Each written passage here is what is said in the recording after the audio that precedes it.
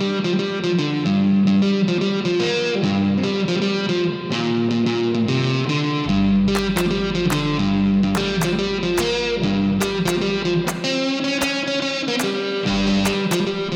and welcome to Two for None, your favourite cricket comedy podcast. My name is Patrick Cullen, and with me, again, back in black, is Christopher T. Barty. Bardo, how are you, big man? How you tracking? I'm very well, Pat. I'm very well. Look, it was a long, hard winter in between seasons. Down in the gulags. I could have the gulags. sworn that in my Two for None contract, it states that I get a few months off. Yeah, right. Yeah. But we're back, apparently. We're back. Did you enjoy your holiday, Bardo? Did you go around the Caribbean? Did you sail on a yacht for periods of time? Did you knuckle down in the snows? What happened? Oh, I read 2/3 of a book. Wow, spectacular. And not and also, you know, half a cricket book. Which we'll talk about later. No, Pat, look, I enjoyed an Indian series, another one. Feels like we hadn't had enough. Couldn't get enough of it. Yep, we've had a few of those lately. So thought, you know what? I wonder if the schedulers, Bardo, enjoyed Jai Singh's interjections so much they just decided to put more India-Australia games in the calendar just to really tie over the Two for None fans. I wonder if that's when we're down. You've got to think the powers that be, the BCCI. They said Australia has Gideon Haigh. All right. We need one of those. So they've got one. And we put him to where? Mate, he will be on later in the pod as well. Jai Singh will be dropping by with an Indian interjection, full of analysis, full of detail, as we've come to expect from that man. We're going to do a quick Shield wrap too, Bardo. A couple of games going on at the moment, as well as all of the action from the 5 ODIs against India, as mentioned. Plus, there's a Pakistan series coming up, a few changes for the Ashes series, and we will touch on this book of yours, Bardo, that you've been digging into for Crick Lit. I've seen your Facebook post about it, and I've got a bit of a heads up, and I'm a little bit excited in my heart, if I'm honest. You'd be the only one. Should we get into some Shield, Bardo? Should we drop in and remind the people why not? What's been going down? Look, couple of games going on as we speak. Obviously, second half of the Shield season, we're using the Duke's ball, Bardo. Yep. And we've been hypothesising that maybe that's why WA had such a terrible first innings against Queensland, bowled out for 138. At the whacker. Just bad, Chris. Just bad. Do you reckon it's the Dukes, mate? Do you reckon it's just bad batting? Look, there's been a trend, hasn't there, really, in the second half of the Shield season.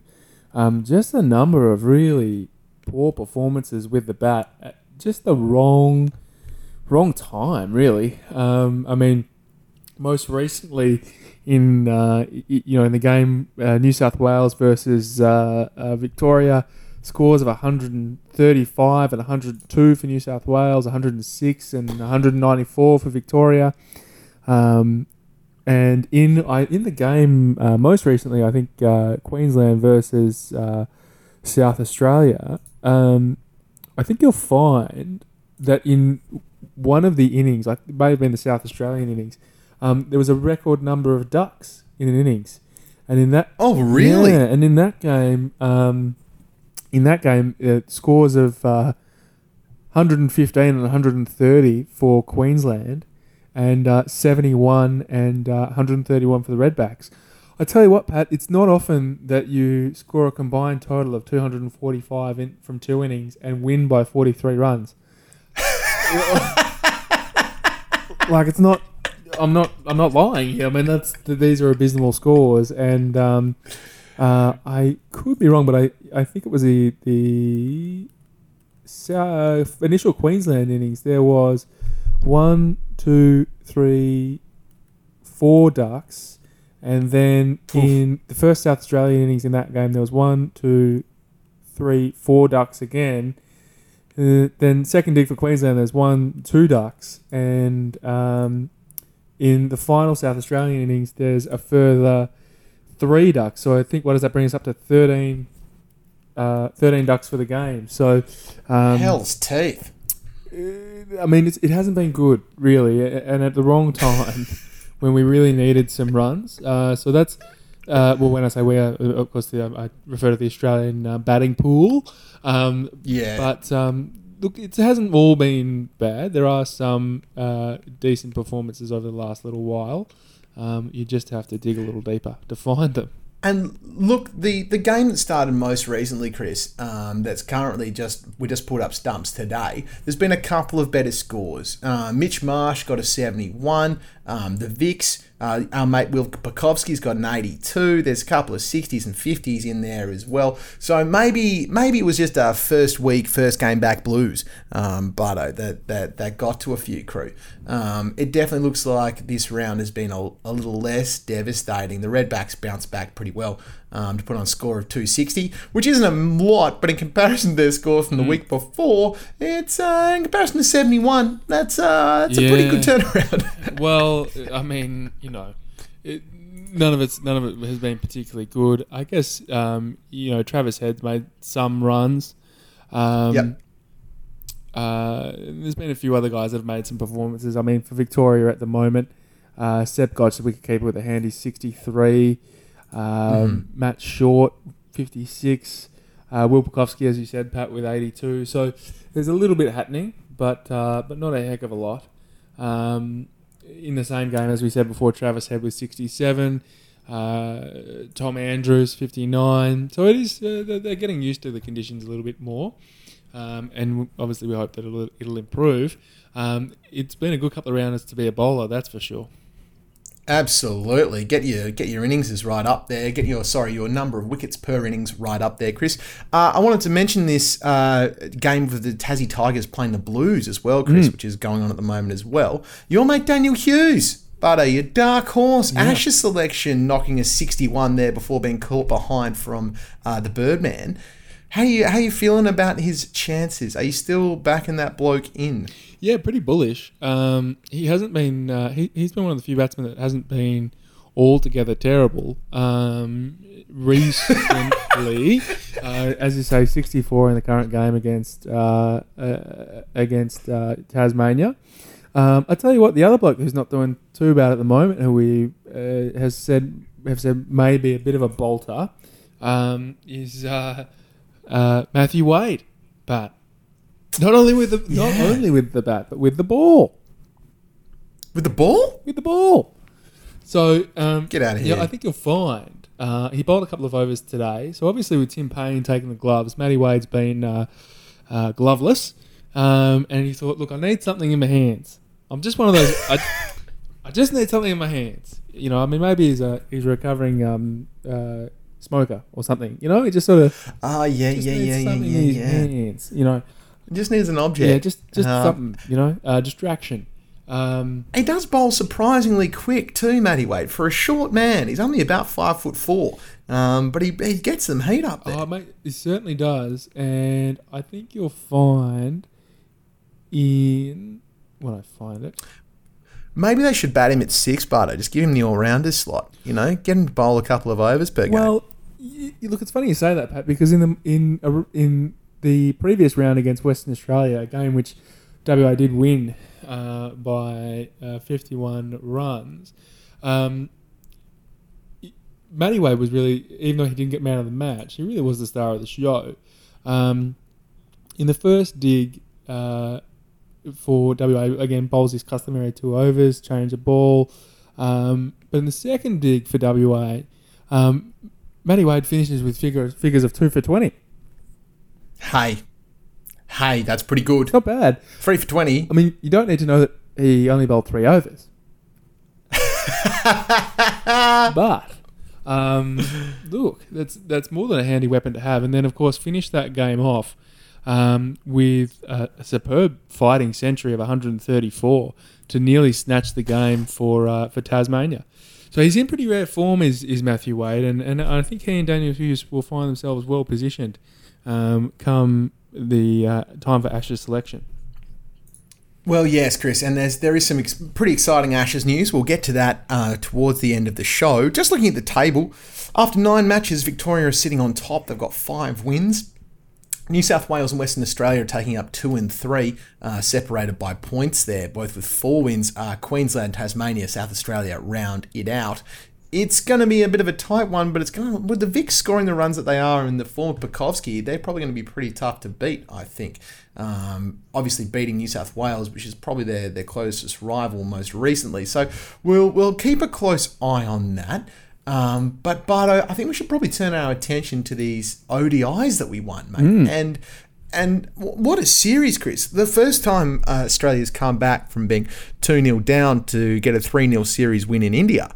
A pretty monumental performance, especially considering, I really wasn't expecting much. I was thinking we were going to get pumped, Chris, but I guess I'm a bit of a pessimist. That's my state of being. Just overall reactions, Bardo, to the 5 one-day series. Well, hugely positive, obviously, because this wasn't a mug Indian team as we've seen. I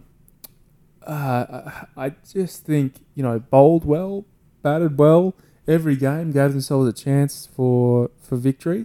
Clearly Usman Khawaja, how great was he? Yeah, clearly some standout performances from Usman Khawaja. I saw an article today or yesterday on Cricinfo saying that he should be okay when Warner and Smith come back.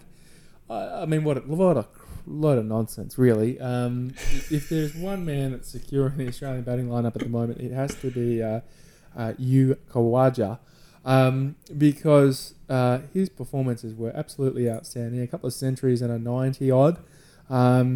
Looking pretty good at the top of the innings. And, hey, Pat, this is the same Chris. guy that they were saying couldn't bat in the Middle East and couldn't play spin.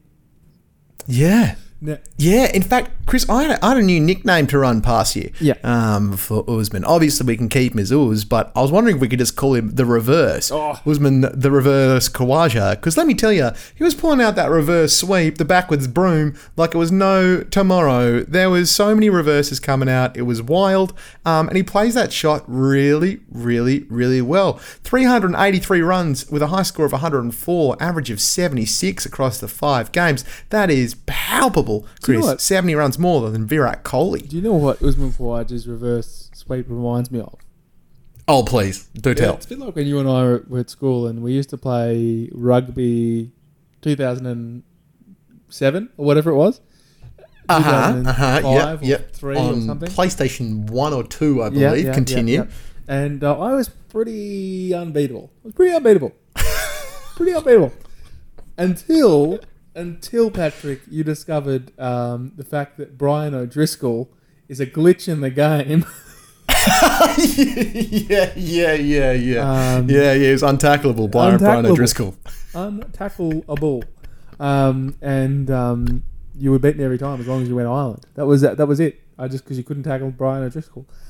You can't, as soon as you get the ball in the sentence. I think with Usman Khawaja and the reverse sweep, is he has found the glitch in the game that is unbeatable.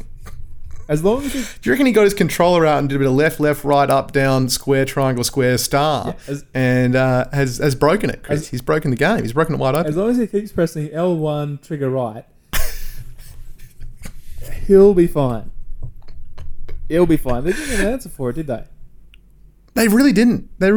And he was able to, I feel like so much of one-day batting is about being able to manipulate the field.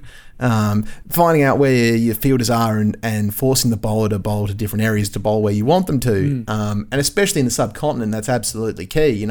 These 5 pitches that we saw were vastly different across the board. So I think Usman used that to his advantage. And like you say, Chris, there was a lot of talk. There's been a lot of talk even from people on this podcast that shall remain nameless, i.e. me, that Usman's skill against the spinning ball in the subcontinent maybe not be up to scratch. But boy, did he put us in our place. Like I say, huge stats there. Virat Kohli, the next closest to him, with 70 runs less. And additionally, Bardo, we've got to talk about that man Cummins. That man, PJ Cummins, he just can't stop, won't stop. Speaking of, cheat codes to break the game, 14 wickets at 15 with an average of best bowling of 5 for 70. That's extraordinary. 47 overs he did that in for 220 runs. Absolutely a demolition job there from the great Paddy Cummins. I made the point on our group chat, Pat, during the series. You look at the likes of Pat Cummins' performance, as you say, 14 wickets at an average of 15, if you don't mind. And partnering Pat Cummins with the likes of Jai Richardson, who did, to be fair, take a bit of a pasting in a couple of the games, but consistently took wickets at key times and finished off, if I'm reading this correctly, played in 3 games, took 8 wickets, an average of 21. So his economy rate is a tick over 6, which is probably a little bit high, but a strike rate of 21, which is phenomenal, and an average of 21, which is phenomenal. I think partnering Cummins and Richardson, have a little bit of a me and Mrs. Jones. We got a little bit of a thing going on. It's some partnership, Pat. And then I think with your options that you have from there, obviously Coulter Nile, and Zampa, mate. Zampa was we haven't even got into wonderful. the spinners, have we? Because I told you before the series, did I not tell you that I thought Zampa and Nathan Lyon would make an interesting 1-2 combination, because you've got one guy who gets who's obviously a leggy but gets a lot of overspin and not so much side spin, but in theory turns it away from the batsman at least a little bit, and then you've got a finger spinner who turns it into the batsman, and they were both very effective. They're both very effective. Bowled wonderfully in tandem. There's a lot of me and Mrs. Jones going over there, Chris. Who knows who is who? But a pretty great performance from the Aussies all round, especially to pin it back. Mate, let's go back to the top here. Let's talk about this first ODI, which India ended up winning by 6 wickets in Hyderabad. Australia batted first, and it was a great start from Uz, getting a really wonderful 50 there, 50 off 76. But meanwhile, Aaron Finch... Finchie's front pad, and in this case, getting caught behind. He's not looking so great, Aaron. He got better over the course of the series, but at the start of the series there, he was looking quite shaky. What did you make of him, mate? Yeah, look, clearly Aaron Finch is in an interesting phase of his career at the moment. I mean, we know he's been so devastating for such a long period of time, particularly with the white ball. And look, people forget he didn't have a terrible tour of Pakistan either. He wasn't terrible and had a few good performances. Obviously, the Test series against India didn't go the way that we all hoped. And subsequently the one-day series. But, the thing is that let's not forget that he's just captained a team from 2-0 down to win a 5-match series in India, obviously against India, which is a phenomenal effort. I mean, that's incredibly difficult. Huge feat. So, as you say, he did struggle early and particularly against some of the beguiling pace bowlers that India have at the moment. Guys like Bumrah in particular. How much more dangerous does Mohammad Shami look with a white ball, by the way? He's... mate. Second innings Shami is first innings Shami, as long as there's not a second innings. He was, and the same goes for Kuldeep Yadav, mate. I thought Yadav was excellent. Yep, for sure. 10 wickets at 30, but he bowled extremely well. Aaron Fish there just dismissed by Bumrah. Stoyne made a pretty solid 37, and Glenn Maxwell's hitting late in the order there for 40 off 51 was very impressive. In fact, to be honest, Bardo, I was impressed with Glenn Maxwell the entire way through this series. He was very, very, very good in the 2020s. He basically won that series for us off his own bat in a lot of senses, but he looked really good. And Ashton Turner, obviously later in the series really comes through with the bat, but didn't make a bad debut there with 21 off 23. No, not at all. And Alex Carey, I thought, showed some real nous, 36 off 37.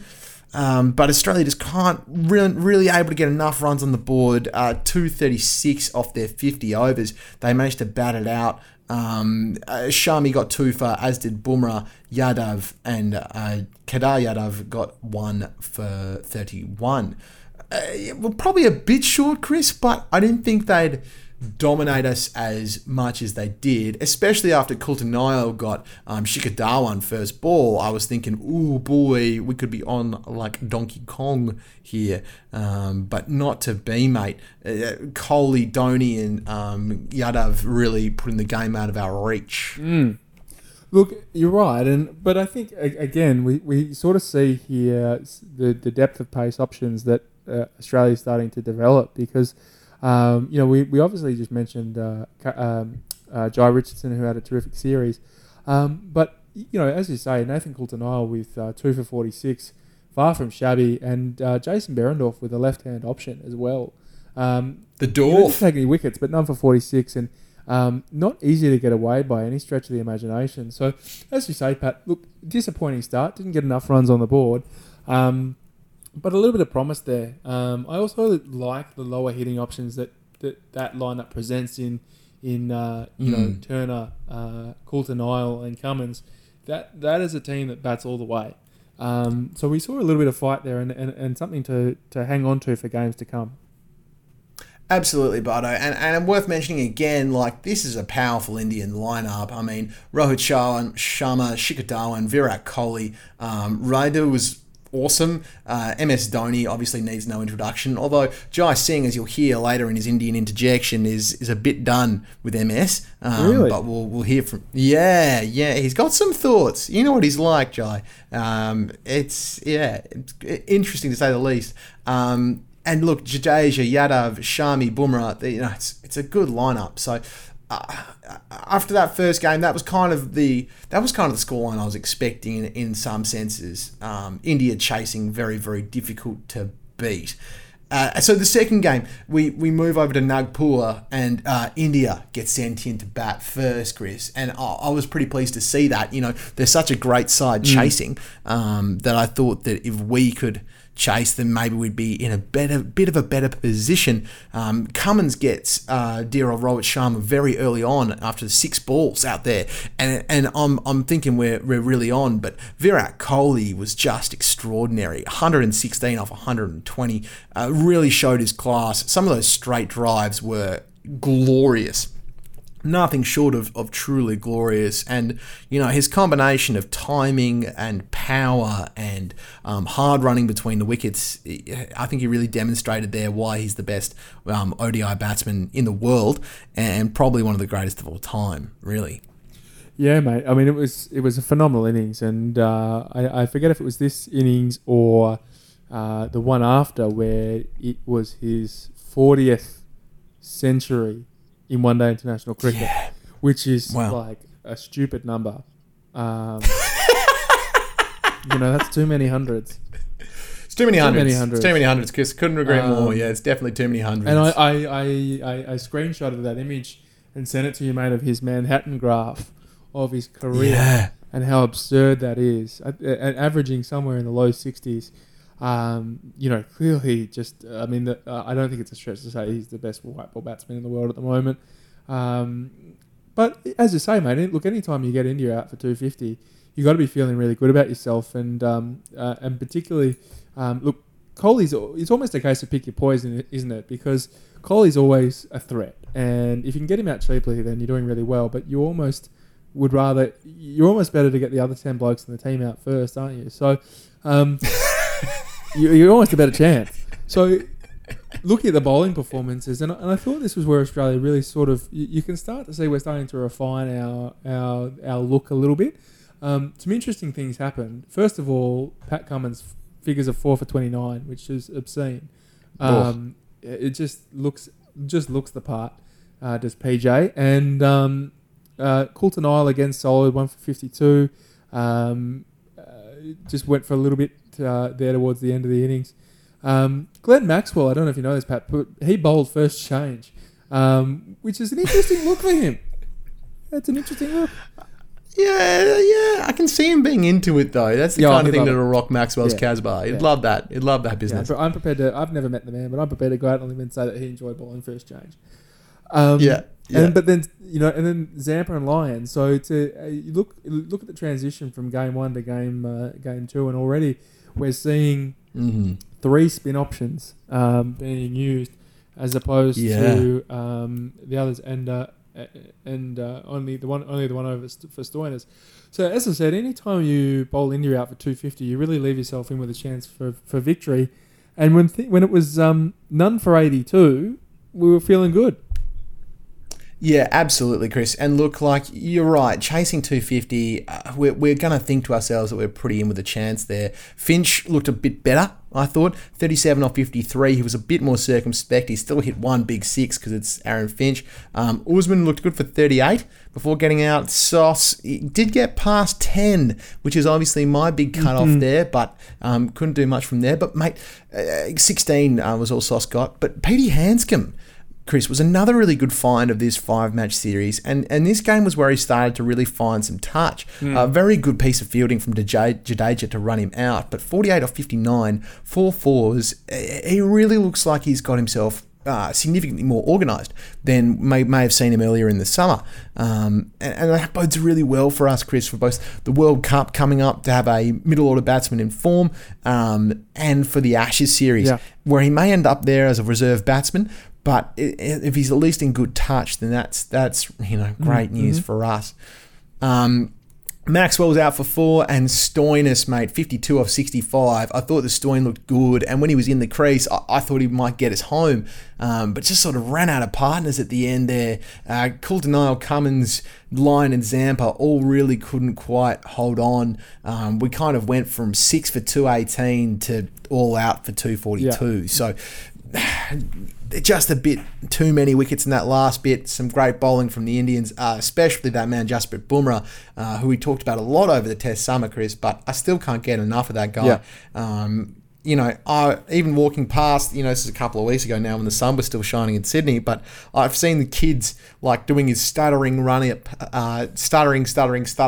slinging action, trying to Jasprit Bumrah down to their mates playing some street cricket, and you got to admire that for an international bowler. Like, that's a big effect to have on random inner West Sydney siders. Oh, for sure, mate. And let's not forget about Kuldeep. He's developing into a hell of a bowler as well. 3 for 54. Gave us so many problems over the Australian summer, and really continued his pretty decent form into this game. But I don't know if you know this, mate, but Kuldeep Yadav has played 44 one-day internationals, and has how are these for some figures? In 44 matches, he's taken 87 wickets. Best bowling of 6 for 25.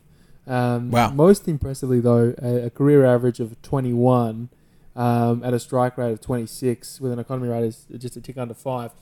Which is pretty incredible for a Chinaman bowler, particularly as one as young as he is, only at 24 there. So he's going to be one to look out for a long, long time. And we obviously saw a little bit of him in the Test series as well. Took Australia to task, but that was something that really impressed me as the series wore on. Is the way that Australia would approach. Particularly Yadav, because I think he's been so dangerous for a little while now. So he was obviously great again in this game, primarily alongside, as you say, Jasprit Bumrah, who was deadly again. But this is the point where we started to get a bit of hope and turn things around. How big would the odds have been to replace Ravi Ashwin with a left arm 22-year-old leg spinner? Like, what would the odds of that have been? If you came to me 4 years ago and went, hey, PC, when Ravi Ashwin steps away from the game, his most likely replacement is going to be a young left arm wrist spinner, I would have told you to hit the proverbial bricks. But with those sorts of numbers, mate, he does certainly look like the heir apparent. And you're right too, Chris. India won that game by 8 runs. And things are really starting to tighten up. We got a bit of a feeling after that game, I think, that we were in it. And the third game at Ranchi was when we really put that into action. We batted first, and we did extremely well. I mean, mostly off the back of a great opening partnership. Aaron Finch scoring 93 off 99 there. Unlucky not to see his 100 come in. And Usman Khawaja with 104 off 113 deliveries. And he got the broom out both sides of the wicket. The reverse, the conventional sweep. Yep. He used his feet well. And he looks like a player in complete control, Bardo, and it was wonderful to watch. You must have been thrilled to see him get his maiden ODI 100. Look, it was terrific. And look, happy to see Finchie get some runs as well. They're a unique partnership, aren't they? I referred to them opening the batting before. We saw, I keep harking back to that series in the UAE against Pakistan where we were really stuffed for openers, weren't we? And they weren't too bad. They're an interesting combination, and Uzi's been threatening for a while to do some damage in the short form of the game, and I'm really, really pleased for him, and particularly as we said at the beginning, to do not only so well, but so well in India, in the subcontinent, against a team that does have some strong spinning options, and really show people that he is a fine batsman, and arguably the most informed batsman in the country at the moment. So that was really, really pleasing. How do you feel about Maxwell at 3, B-Train? Well, look, I think the point about Glenn Maxwell is he's situational, isn't he? So, I don't think it's a bad option. I think with Maxwell, you're looking more for a style of play rather than a position of play. So my thought is it's more about, it's a bit like, when do you deploy him? Sure. So when do you deploy your wild card kind of thing? Because I think at this stage we know, he's got 2 volumes, doesn't he, Glenn Maxwell? He's either at 0 or he's at 10. So I think it was a really good time in the game to deploy the bomb, to drop the bomb, as it were. And look, it certainly paid off to some extent, because I think anytime you've got a team at 1 for 193, and then you bring in your most aggressive batsman, you really have a chance of taking the game away. So that would be my thinking as to why he was introduced at that point in the game. And look, 47 off 31, again, great feeling from Jadeja, who's just such a gun in the field for India. He's very, very impressive, extreme athleticism. A great throw from him there to take out Glenn Maxwell, who's very quick between the wickets himself, and a very good athlete. Sauce, again, failed his 10-run test and was out for 7. Then the Stoyne and Alex Carey took the long handle to him and got the score right up to 313. Bowling performance from the Indians, not much to speak of. The best bowling was from Yadav again. Kuldeep just continuing his good form, 3 for 64 off 10. He got taken to going for 6.4 and over, but outside of that, it was a pretty tough day for the Indian bowlers. And in reply, it's all about that man. Virat again, 123 off 95, and this was his 41st ODI century, which is just absolutely wild, Chris. And as you say, after this game, averaging a tick over 60 after the series, just a tick under, an extraordinary performance. Again, Dhawan goes for not many. Same goes for Rohit Sharma. Virat 123, and from there it doesn't make for very impressive reading. A little bit of a fight back towards the end there from Dhoni, Kedar Yadav and Shankar. Ravi Jadeja as well hitting in for the 24. We all know how good he can be down the order, but not enough, Chris. India failing to get across the line, all out for 281. Yeah, look, one point I'd make about the Indian innings, as I said to you when we were doing the previous match, you're almost better off targeting the other 10 blokes in the team. Such as the power. You can see that in action here, can't you? You really can see that in action here. I mean, a couple of 20s and a 30 to Shankar.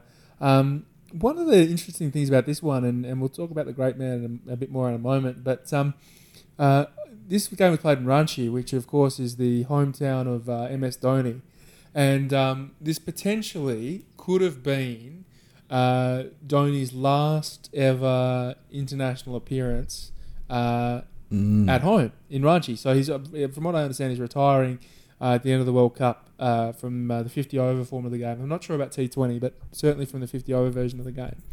And big occasion for him. And certainly when he came to the crease, there would have been big expectations from the Indian crowd for Dhoni to bring them home as he so often does. But I think it just shows, again, the maturation of Adam Zampa, because one of the times I think that Adam Zampa looked really dangerous, particularly in this game and throughout the series, is because of the bounce that he kind of generates and the overspin that he generates. When he pitches the ball up, it's really difficult for opposition batsmen to play. So when it gets a little bit closer to the block hole, he does become, as I said, quite difficult to play. And that was no more on show than the delivery that he used to bowl out MS Dhoni in that game. The big man on the big occasion in his own stadium, in front of his own grandstand, and Zampa does the business. That's got to be a huge boon for the young man, and it was really, really good signs. And this is the game where I sort of thought we've got our bowling lineup about right. This is about the best lineup that we can field at the moment. As you know, mate, I'm a big rat for Coulter Nile, and I love his lower order hitting, and I think he generates a lot of bounce, and he's really quick. But this lineup just offers a little bit of something for everybody. And Cummins again with 3 for 37 critical wickets. Jai Richardson 3 for 37 all critical wickets. And Adam Zampa finishing off with 3 for 70, which we alluded to earlier in the pod. But I'm not so worried about those 70 runs, but the 3 wickets they were none other than Kohli, Dhoni, and Yadav. So not exactly slouches either. So no, not at all. I think that was this game we may look back on and say this was the coming of age of Adam Zampa. So this was sort of the game where we kind of went, okay. All right, we might be on here. Absolutely, mate. And I think the Cummins-Richardson-Zampa combination, 3 young men really, really coming through, could stick in the ODI side for a very long time. You put Marcus Stoinis in amongst that as well, and you've got a pretty potent attack in a lot of conditions. So, totally with you there. The Aussies ended up winning that one by 32 runs, and all of a sudden we're 2-1 down, 2 games left to play, and everything to play for, which takes us down to Mohali for the 4th game of the series, and India batting first put on a big total, 358. Shikhar Dhawan gets his stuff together and was swashbuckling, 143 off 115. Rohit Sharma at the top got 95 off 92, and a big opening partnership for those guys. We were able to get Kohli early in this one, but everyone else stood up around him. 26 to Lokesh Rahul. Rishbhar Pant back in this side. We love a bit of Rishbhar Pant. 36. Vijay Shankar down the order there with 26, all out for 358. Big score there. Paddy Cummins taking 5 for 70. However, real highlight for the Aussies with the ball.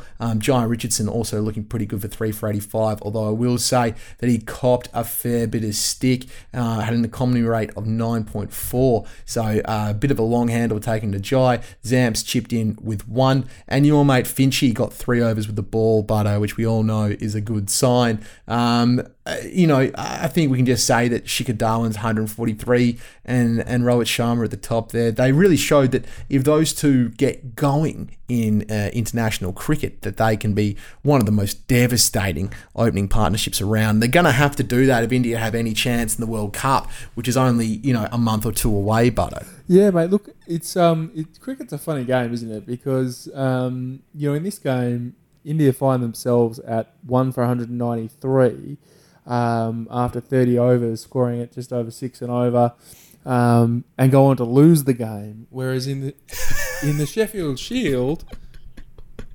Queensland score a total of 245 across 2 innings, compile, a silly amount of ducks, a sideshow game amount of ducks, and go on to win the game by 43 runs. So it is... it's weird, isn't it? Man. It's a strange one. It's a weird, weird game. Look, a couple of interesting points I think to make about the Indian innings. As you say, Shikhar Dhawan was just at his devastating best. And again, isn't cricket a funny game? How often do you score 143 runs, hit 18 fours and 3 sixes, and not be man of the match?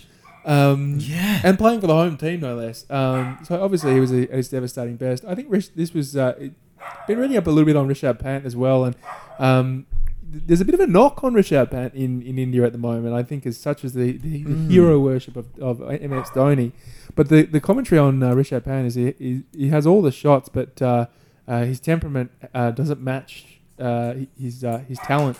In the shorter form of the game, which I think was really interesting. We did see a bit of the better side of him in this innings, but something to ponder. I think something to keep an eye on, because there's some chat that he may not even get selected for the Indian World Cup squad, which I personally think is outrageous. Having seen what he's done over the Australian summer, but it was an interesting innings, and as I say, anytime you score 358, you got to be feeling pretty good about yourself. Look. I find that very surprising, Chris. Very I think Rishabh Pant's been a real find for them, but it's going to take changing of the guard. As you say, MS Dhoni's a tough man to drop, but they'd surely have to put him on the plane. Look, a big score there, as I mentioned, Chris. 358, and the Aussies got off to a shaky start. Aaron Finch getting a second ball duck facing Kumar. Kumar's turning him into a bit of a bunny, actually, if we're all honest with each other. But Finch had made some big runs in the last game. Usman Khawaja, that man again, 91, looked wonderful, and him and Petey Handscomb made an excellent partnership. Sean Marsh again struggling 6 out to Bumrah, but Petey Handscomb with 117 off 105. Huge performance. He also, looked really huge great. We're talking about coming of age there, Chris. An innings under pressure that he really needed to stand up and did so. Well, you talk about Usman Khawaja and his terrific series, and I think another thing to note about Usman Khawaja is in terms of that innings. So 91 runs off 99 deliveries, but he only hit 7 fours. So there's a fair bit of back. He ran a lot, huh? A fair bit of back and forth in that innings in what I'm sure weren't icy cool conditions. And Khawaja's been a man that's been knocked for his lack of fitness over the years, and clearly he's worked really hard on that. So it's a tremendous result for him. But I think also it's important that we point out Peter Handscomb, because Peter Handscomb, again, is a guy that we know has tremendous ability, but has copped a bit of a flogging from the keyboard warriors over the last little while, particularly, during the Indian series. There was so much commentary about his technique and how it wasn't suitable for international cricket. And again, in arguably the definitive game in the series, he plays the definitive innings of the match, if you discard Shikhar Dhawan. So that was really really impressive, and he really set the game up nicely for Australia. And by the time Peter Handscomb gets out with Australia on 271 with 10 overs to go, they've got something to work with, and it's really when that man Turner, Ashton Turner, comes to the crease. And you and I have been rabbiting on for the past few years about the performances that this man's put in for the Perth Scorchers. So for us, it was really no surprise, but it was a heck of an innings, wasn't it? It just showed his composure. 84 off 43, Bardo, 5 fours, 6 sixes, strike rate of 195, and he literally hit them all over the ground. Some of those shots to clear the leg side boundary were extraordinary, especially given the state of the game. And India looked shocked.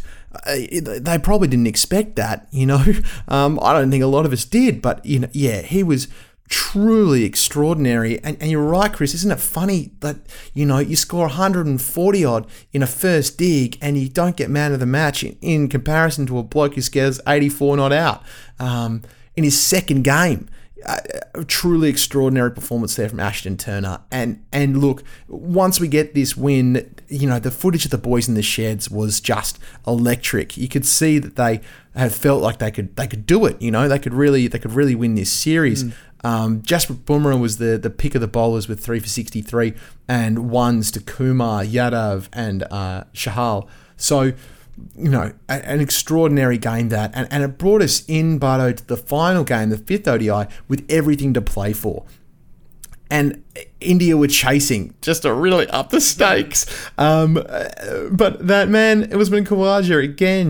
We keep talking about him in this segment, and we can't stop, won't stop. An even 100 of 106 balls. Once again, had the broom out either side of the wicket. Looked great. Was unlucky not to kick on. It's always funny once you see a bloke get his 100 dead on the nose and then a hole out to mid-off. But he looked pretty good. Aaron Finch was scratchy for his 27 off 43.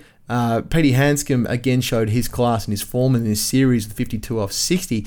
Maxwell wasn't able to continue. And a couple of 20s down the order there from Stoinis, Turner and Jai Richardson.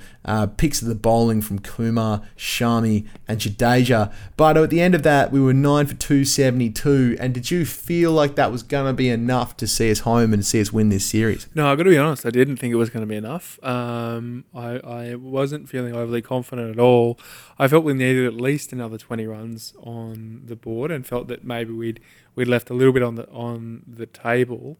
But that being said, 280 is a defendable score. And just nice to take the long handle to Kuldeep Yadav a little bit, wasn't it?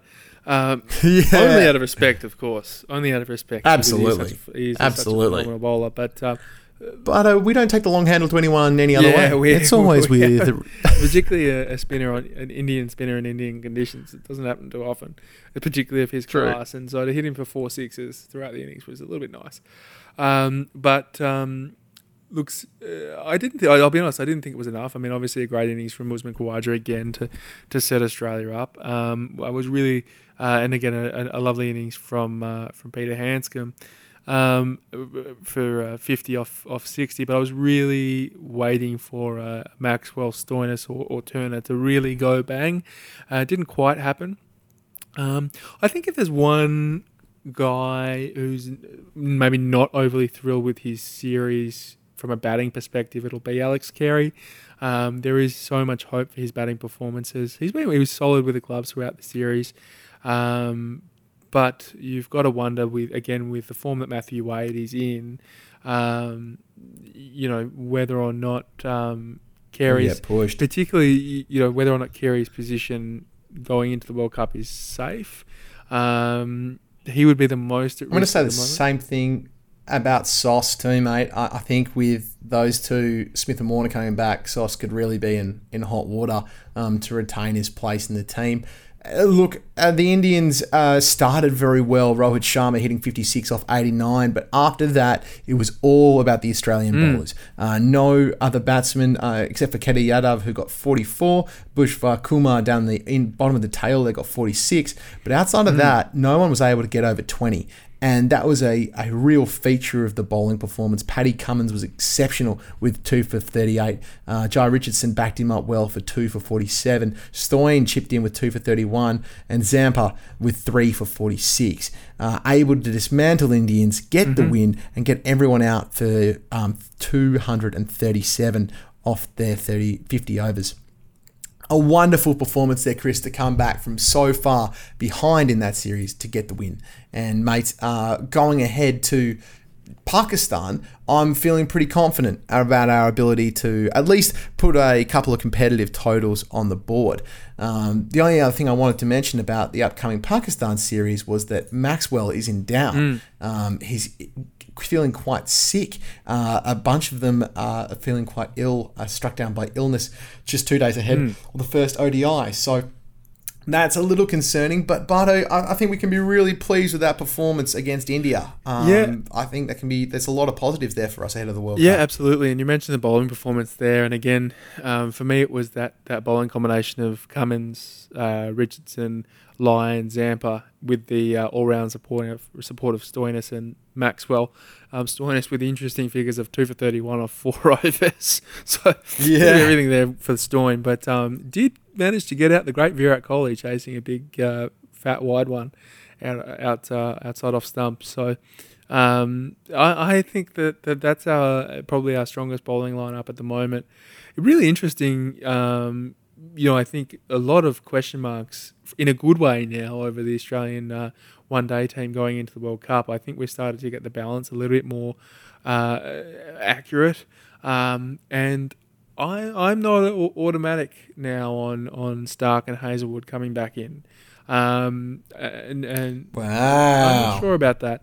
I'm also, obviously Smith and Warner have been reintegrated into the setup, so you've got to assume that they're in the calculations for the World Cup. I think in the short form of the game, fair enough. But again,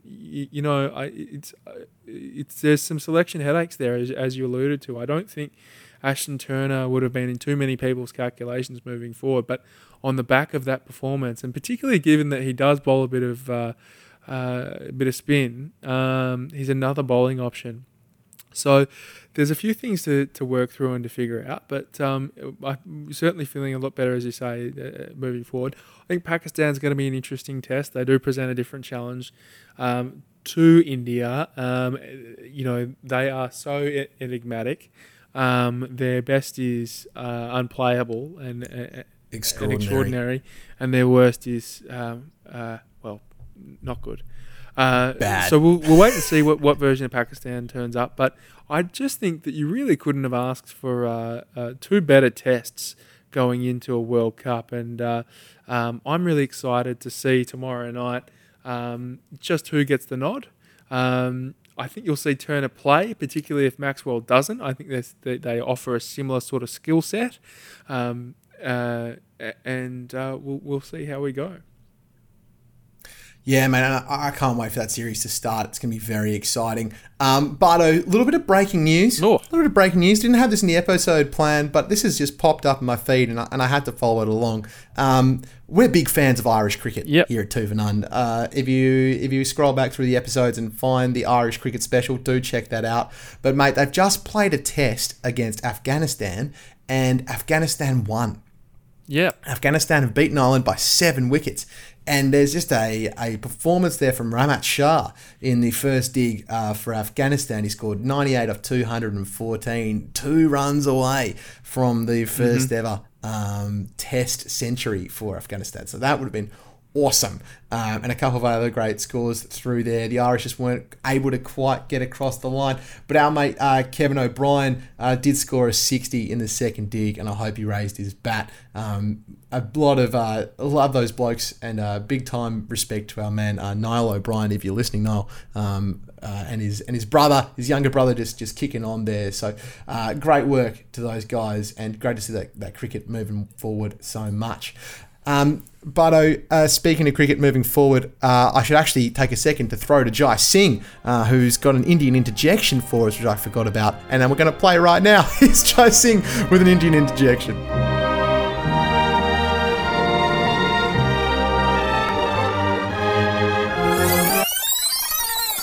Hello, I'm very glad to be back on Two for None to wrap up yet another India-Australia series. By my maths, which isn't always accurate, that's 15 matches now in 4 months. This was India's last series before the World Cup. They expected to be up 3-0 and then able to experiment, but they had to experiment from 2-1 and ultimately lost 3-2. It's not ultimately a huge disappointment because it was mostly an audition for a couple of cast members ahead of the World Cup, but it doesn't bode very well for the World Cup chances that India lost to an undermanned Australian team.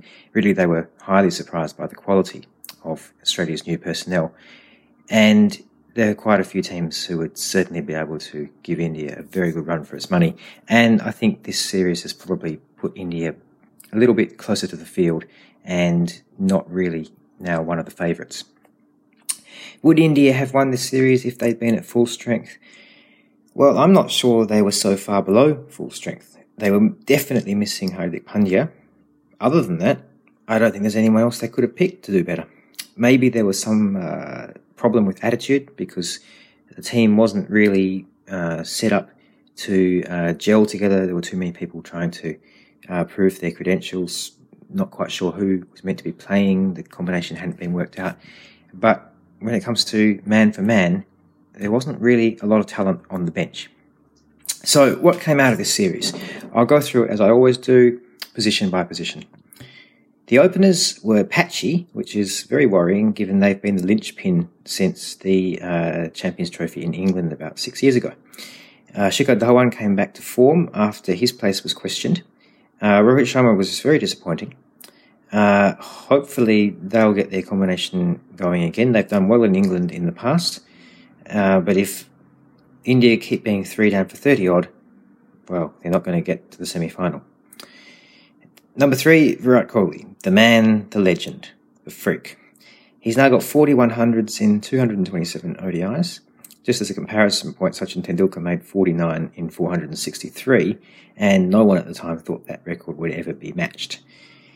Kohli's already 80% of the way there, and he's played half the matches. Another couple of Kohli stats. There's one that's gone viral on Instagram. Since October 2017, he's made 1500s in ODIs. Next best is South Africa with 14. Yes, one man has in fact made more hundreds than any other country. And his average reached 60. So I think he's probably established at number 3 now. They have tried to put him at 4 because basically no one else can do it. But in my opinion, don't take away his strength in order to try and solve a weakness. He has to be at 3. Mahendra Singh Dhoni, his batting has faded and he generally plays a scratchy anchor sort of role. It's not what we expected, not what we're used to. But he's absolutely vital in the field. He's still got the lightning stumpings, he's directing the field placements, and he even coaches the leg spinners every ball. In most senses, he's still the captain. When it comes to leg spinners, he tells them what to bowl every delivery, and you can see they're far less effective when he's not playing. It's almost like he's playing a video game and the bowlers are his avatars. He's picking the delivery and then it just comes down to whether they can execute it. He's now settled at number 5, which, as 2 for 1 listeners would know, I think is 1 spot too low. But obviously I don't quite have the influence over Indian selection that I thought I had. So he's going to bat at 5. Kedar Jadhav is crucial with the bat at number 6. He's got this really weird style where he doesn't seem to be going for big hits, but he scores at a run a ball just by playing unusual shots. He, unfortunately, not quite so effective with the ball at the moment. His weird round arm style, there's a lot of weird styling, Kedar Jadhav. His weird round arm off breaks were very effective and no one was able to hit against them until Aaron Finch absolutely dismantled him. So there are worrying signs that he might have been found out with the ball just when India were really starting to rely on him. Number 7, India desperately need Hardik Pandya to stay fit. He's back from some back stiffness. Just hope he gets through the IPL in one piece. There's no one else who can do the job. Ravindra Jadeja is not an ODI 7. He is a curious case. He's one of the sort of batsmen who can attack in test matches because the fields are up and he's a counter-attacker. When the fields go back onto the boundary in ODIs, he's not anywhere near as effective. He can basically just get a single every now and again, and has a strike rate around 80. It's not good enough at the end of the innings. Vijay Shankar, on the other hand, is not a fifth bowler. He can get some big hits in the number 7 role if he's needed there, but he can't bowl 10 overs. Fast bowlers. It looks like it's Bhuvneshwar Kumar and Jasprit Bumrah as the main duo. Mohammad Shami was questioning Bhuvneshwar's place in New Zealand with some really good performances, but Bhuvneshwar reasserted himself as the first choice pick in the Aussie series with wickets up front and good death bowling. However, it is really good to have Shami as a replacement, or if there's a green pitch and they want to play all 3. In the Australia series at the end of last year, might have been the beginning of this year, there were a couple of backup bowlers tried and they did absolutely nothing. So it's good to know at least India's now got 3 fast bowlers. Just hope they stay fit. As to the spinners, the wrist spinners have faded since they ruled the roost in 2017. No one knew how to play them, but unfortunately the mystery seems to have faded. Jadeja is playing a lot, and that could be a sign of things to come. What they've been doing in the last couple of series is having Jadeja batting at 7 or 8, he's best at 8, and they alternate the wrist spinners so that no one gets too used to them.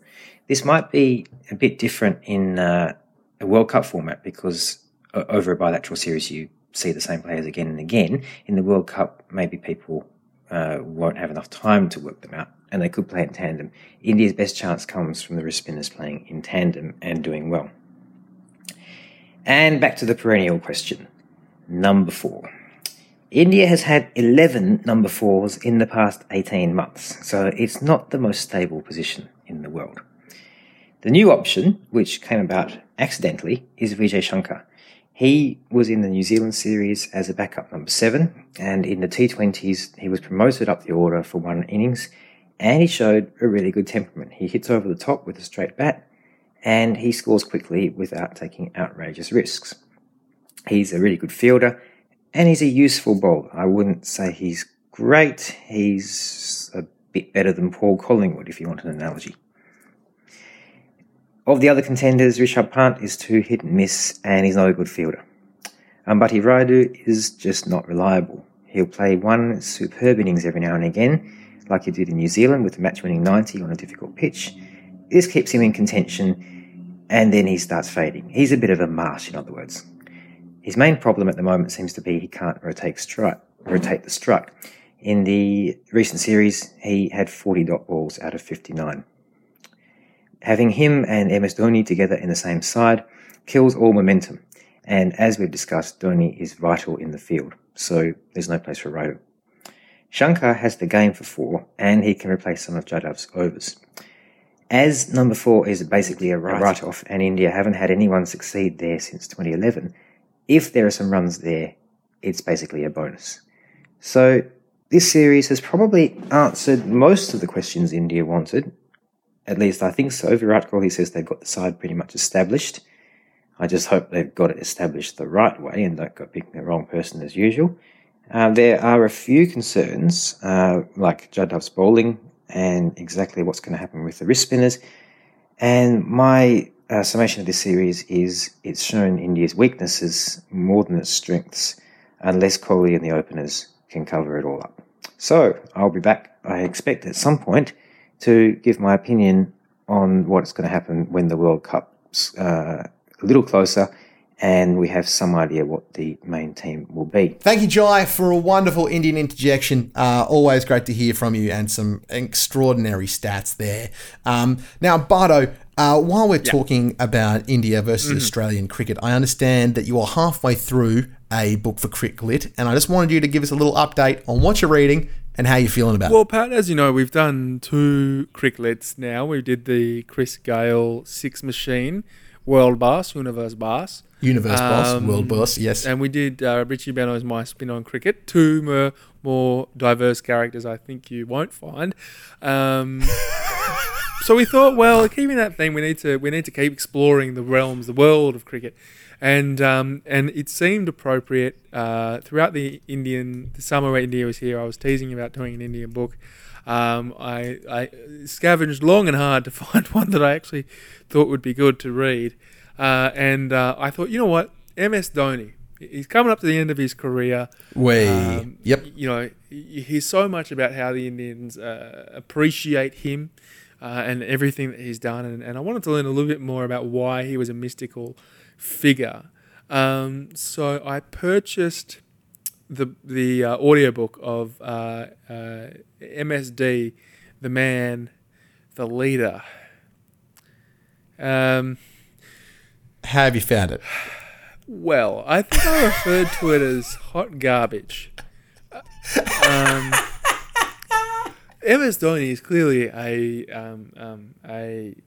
very talented cricketer. I have, and clearly very beloved in his city of Ranchi. I didn't realise this, but Ranchi hasn't produced that many Indian cricketers. They tend to come more out of Mumbai and Delhi and Calcutta. Right. I will say this, though. The other reason I chose the Dhoni book was because I was reading the blurb for Sourav Ganguly's autobiography. And he said in his blurb, he's like, I captained India to this and this winning percentage, which is even more than Dhoni, exclamation mark. And I thought, if you feel the need, Sourav, to big note yourself over Dhoni, then clearly Dhoni is the book I should be reading. So I put down Sourav Ganguly and I picked up MS Dhoni. Whether or not that was the right call, I guess time will tell. But Why is it hot garbage, Buddo? Well, that's a very specific descriptor. Yeah. Why hot garbage? If you want... Look, there are certainly some fun facts about MS Dhoni in there. MS Dhoni's hot. There's no doubt. He's hot. Big time. Oh, yeah, he's hot to try. I have learnt that MS Dhoni was a train ticket inspector, and that he really, really likes milk.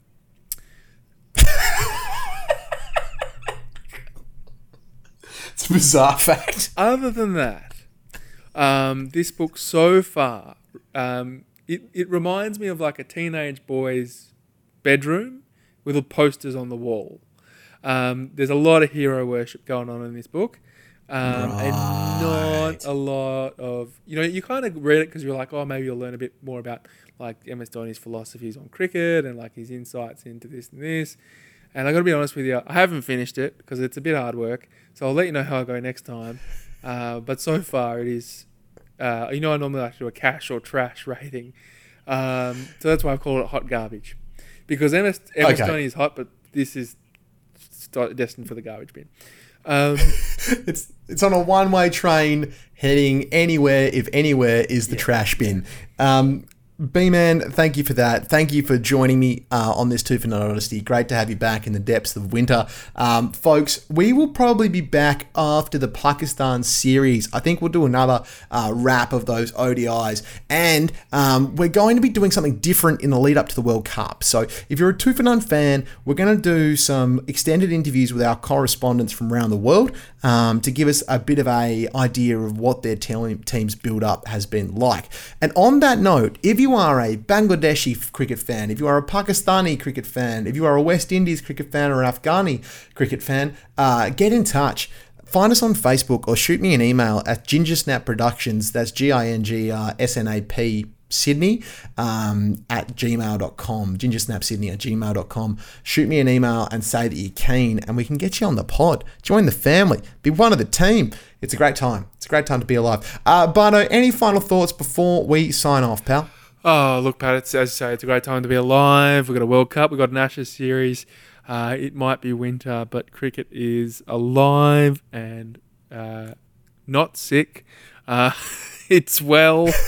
And I'm excited. I don't know. I'm excited. There's a little something in the air. There might be something happening on the back of that Indian series. So let's hang out. Barno, would you say that you can feel it coming in the air tonight? I would. It's certainly not going. I'll say that. Somebody cue a drum solo. Thanks very much, B-Man. You're a legend. I will speak to you soon. Thank you, ladies and gentlemen, for listening. And go those Aussies!